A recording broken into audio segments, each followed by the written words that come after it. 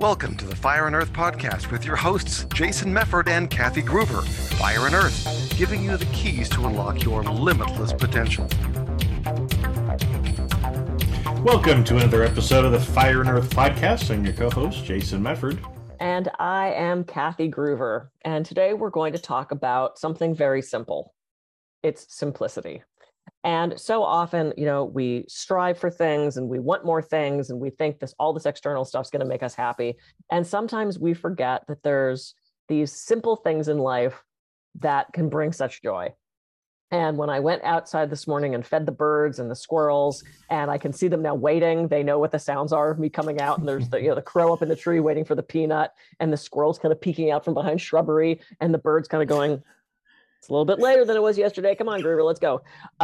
It's so much joy to me. And we have a new baby squirrel in the yard who is just this little spaz. And you can tell I'm just ecstatic because I fed birds.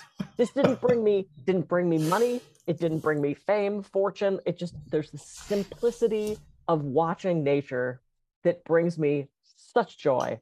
And I think so often we're running through our busy lives expecting to do, and we forget to just be in that simplicity. So that's what we're going to talk about today. Well, and I think it's interesting because it can look a lot of different ways too, right? Like when you use the word shrubbery, I was like, oh, Kathy, you have a shrubbery.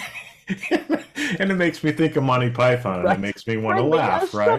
Bring me a shrubbery, right? Because, again, it can be as simple as just laughing or having a, remembering something like that, watching nature. I mean, I love watching the birds, and we've got a bunch of lizards running around now, and a whole bunch. I mean, lizard push-ups.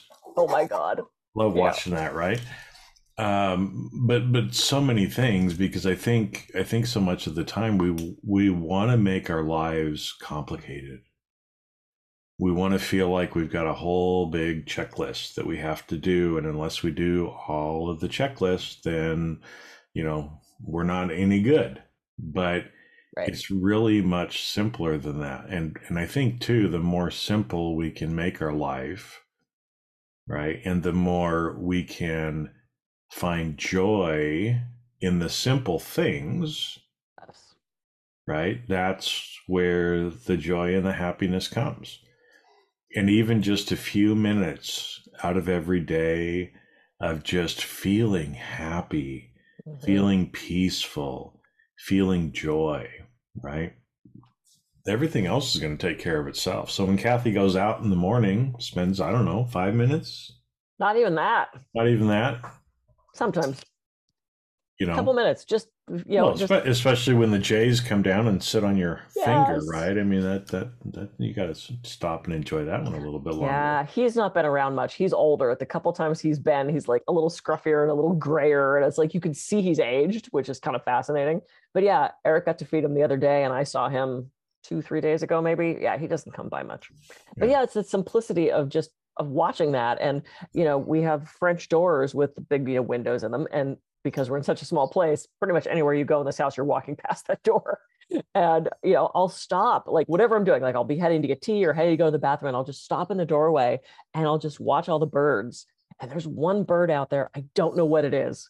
It's this funky looking bird with almost this clown face and this really long nose, and it's like, I don't know what it is. And I've tried to look it up and I cannot find this bird, and it's driving me crazy. So any of the birders out there, any ornithologists want to give me a call and help me figure out what this bird is.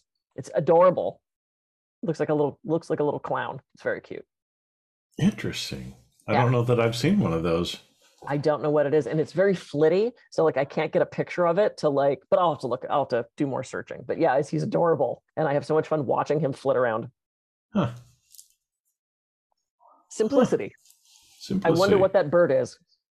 That's the simplest thing ever. And it brings me such joy, and it anchors me back in this present moment. Yeah. Well, and thinking about that too, I think I'm the kind of person that likes to make things simple and remove the complication out of things. Because I think so much of the time too, when things are really complicated, when we're trying to juggle and keep track of all of these different things, it adds an element of stress and anxiety to our life as well. Yeah. Oh, Right? Like, absolutely. oh, I got these 10 steps that I got to do. And what if I don't do number 6 quite right? Or what if I forget number 8? Right? And I think, so much of the time we're looking for things, or maybe we think we're more important because we make things complicated. Like, hey, I can handle this, I can do it. Mm. But, when you stop and you think about some of the happiest people that are around, they don't get into all of that, right? And so much of the time, what makes them happy are things that are very simple. Yeah. It's watching the birds. It's a joke they hear. It's whatever it happens to be, but it's usually pretty simple. Yeah. Right? That puts them in that state. And I mean, some of the happiest people that I've ever met have no material possessions to speak of. Right. They're the poorest people on the earth. Yeah. Some of the happiest people that I've ever met are people with terminal cancer. Right? And it's like, how can that be? How can you be dirt poor? How can you be, living with a terminal illness and be happy? Because they've just got that simplicity of being in that moment and keeping things simple and enjoying the simple things of life. Yeah. We've been sold a bill of goods, especially in this country, that if we don't amass these things, whether it's more letters behind your name or, no credit card debt or a giant savings account or a boat or a wave runner or a big house or 2.5 kids and the corporate job with the corner office, we've been told that if we don't have these things, then our life isn't fulfilled. And I remember when I was having a conversation, this was so many years back, about not wanting to have kids, because I've never wanted to have kids. And I had so many people say, oh my God, you're never, I gesticulated too much, ripped them right out of my ear. Ow. Didn't feel good at all. You're back? I'm back. Wow. Yeah, that didn't feel good. They're like, you're never going to have a fulfilled life without kids. And it's like, but I live an incredibly fulfilled life and I didn't need to reproduce to do that. And because of that, my life is so much simpler. No one has ever said, no person without kids has ever said, God, if I only had a 5-year-old. But I hear all the time, oh man, life before kids. It's like we all make these choices of what kind of level of complication we want in our life. And let's face it, kids complicate life. But so many people, bemoaned what my fate was going to be from not having this experience of being a mother. And it's like, but I didn't make that choice. We all have to choose what that simplified life looks like to us. And some people live their lives complicating it for no reason. We all have that friend that everything is such a drudgery because they're complicating it with, more computer programs or trying to bring in more people or making what could be a simple party this crazy ordeal with all these moving parts. And it's like, so often we feel like we get, like you had said, almost sort of applause or recognition for making our lives harder than they need to be. Well, and I think I'll share maybe kind of two examples of this too, right? Is that the more things we amass or the more things we have or the more complicated we make it, a lot of times, it ends up making our life a little worse, right? So again, let's imagine, I always like to kind of think every so often, like, how do people live 100 or 150 years ago, right? So actually last night I rewatched the movie Legends of the Fall. Great movie. Wow. Great movie, right? And it was based kind of in Montana in the early 1900s around World War I, right? Which was a little over 100 years ago from where we're living today. And so I always like to kind of think about how did people live like that before? And it was a lot simpler. It's like when the Brad Pitt Tristan character left to go travel the world, he just hopped on his horse and he had a little bag and that was it. Now it's like if you move, it's like you got to go rent a 30-foot U-Haul and you've got all your shit that you got to throw in there, right? And it complicates life a lot more. And again, I'm not saying get rid of everything, but simple is sometimes better, right? Mm-hmm. It's the same thing. If you have Back then people had 2, maybe 3 pairs of clothes, right? And so that's fewer clothes that you have to wash. That's fewer clothes that you have to worry about storing or organizing in your closet or all of this other stuff, right? And another example, one of the guys that I went to high school with, I remember talking to him, it was many, many years ago, because we're both business owners. And I remember him talking and him saying, he'd grown a business, scaled back. And I remember him saying, when I first started off, it was kind of me and like 2 or 3 people. And I made about, I made, right? So what came back to him was about this much, right? And he told me. And he's like, so I decided I wanted to grow my business. So he scaled up and he went from like 2 or 3 people to 30 or 40 people. Okay, big scale up. Scale up. And talk about a level of complication that you didn't have before. Complication. Revenues went up, obviously, as a result of that. But he said, you know what? I realized my take home was almost the same as it was with the 2 or 3 people, but I had all the headaches of the people and the having to meet payroll and all the other stuff like that. And so he went from 2 or 3 people to 30 or 40 people, back to 2 or 3 people. Why? Because at the end of the day, he was making about the same amount of money. So why make this amount of money with a lot more headache? It's the same thing when I brought in other massage therapists. I spent part of my day calling the person back to try to hook them with the therapist. And when is the office going to be free? And let me get the address for you. And because I paid my therapist so well, with each transaction, I only made $20 because I paid the therapist so much money. And I got to the end of the day where I'm like, okay, this was supposed to take time. This was supposed to give me time back. And in reality, it's just taking time away from me because I'm now running around trying to get these other therapist books. And I was like, what is my job here? What do I actually want to do? And I let everybody go, except for one gal who was seeing, a good amount of my regulars that I couldn't see. But it was just too complicated. My office just flooded in the storms in February, and the whole front room of my office just got soaked. And so I had to tear everything out. We put in new flooring. It looks incredible.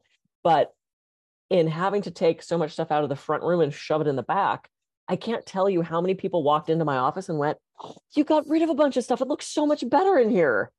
Not recognizing in like 3 weeks, I'm pulling all the shit back out of here and putting the bookcase back. And I kind of looked at that and it's like, it actually does look so much better without so much stuff shoved in here. I got rid of like 150 books, which broke my heart because books are little children to me. And I got rid of the big bookcase and I made everything simpler and I took knickknacks off shelves and it looks so much better, simple. And I told somebody, I said, I wish I would have started out consciously planning this room as opposed to just over the last 20 years throwing shit in it, because then it got so big, I couldn't simplify until the office flooded. I didn't have the impetus to make my life simpler. And now I do. So yeah, enjoy the simple things. We've said the same thing like 30 different times. 30 different Well, ways. we have, but actually, and it's one of those too. I'll just share a little thing with the listeners as well, right? Because again, as we're talking, I'm learning stuff from Kathy, right? Because I am one who I love books, right? I'm an author as well. I've always loved books. I've always loved libraries. I've had thousands and thousands and thousands of books over time, right? And every time I move or do something else, I realize, holy shit, do you know how many boxes of books I have, right? That ain't nothing, what you see behind me right now, right? Literally one house, I probably had 15 bookcases like that, right? And so I'm sitting here, thinking about the same thing like that. Like, do I really need all these books? Oh, but I love books. But, again, as Kathy was sitting here talking, again, the thought coming back to me again of it's probably time for me to purge out some of my books as well, right? Because the simpler it can be, the less we clutter our life. Actually, the more happy we are, the more at peace we actually feel. I mean, like you said, I mean, people could actually feel the difference when they came into the front room. Yeah. And when you put it back, you could feel what it was like again, which wasn't as good. And then when you got rid of some of the stuff, you could feel the difference again. It feels so much better. And it was me stepping out of, because multiple people said it. It wasn't like one person who went, oh, it looks nice in here. It was like 5 or 6 people that commented on how much better it looked. And in my head, I mean, it was like I had to not take that personally, because I was going to put everything back, and because I wanted it that way, and I had to kind of step out of my ego a little bit of, well, that's my stuff and this is the way I want it. And, I had to admit, I got too much shit in my office, which took a little admitting, because every book, it was to help people, right? Every book was a reference book for me to help. You have IBS, I got a book for that. You got depression, I got a book for that. You've got a hangnail, I got a book for that. If you got, and so I kept... They have books on hangnails? Oh, yeah. I tried 4 of them. Are you kidding me? That seriously? Tom Cuticle wrote a great book on hangnails. Okay. Along with Thomas Crapper, right? On how to... Good old Thomas Crapper. Thomas Crapper. Little Yellow River by I.P. Freely. Yeah. Brown Spot on the Wall by Who Flung Poo. There's a whole bunch of those. Anyway, a bunch of them like that. I didn't have those books. Who Flung Poo, great Chinese philosopher. Yeah, he was great. But it's like I had to kind of step back and go, yeah, no, you guys are actually right. And this does look kind of crappy. And it looks so much better of having that simplicity. And then I got to choose, what do I want to put on that shelf? And thinking back to the interview we did with the interior designer, where she said, you can still keep your stuff and rotate it out. I think that's kind of what I'm going to do. Like, I put a bunch of knickknacks and things from that my clients have given me from other countries. I put them in a enclosed cabinet, and who knows, maybe next year I'll pull those out and I'll put the ones away that I have. I got to consciously choose my space and simplify my environment, which made me happier. Yeah. All right. Well, I know what I'm doing the next couple of weeks. I look forward to hearing about your progress. Yeah. Mm-hmm. Get that Cuticle book. It's really good. Yeah. Okay. Okay, we should go. We're getting silly now. All right. I'm Kathy Groover. I can be reached at kathygruver.com. And I'm Jason Mefford. I can be reached at jasonmefford.com. So just take a couple minutes this week. Think about maybe how you can make your life a little simpler. And we'll catch you on the next episode of the Fire and Earth podcast. See ya. See ya.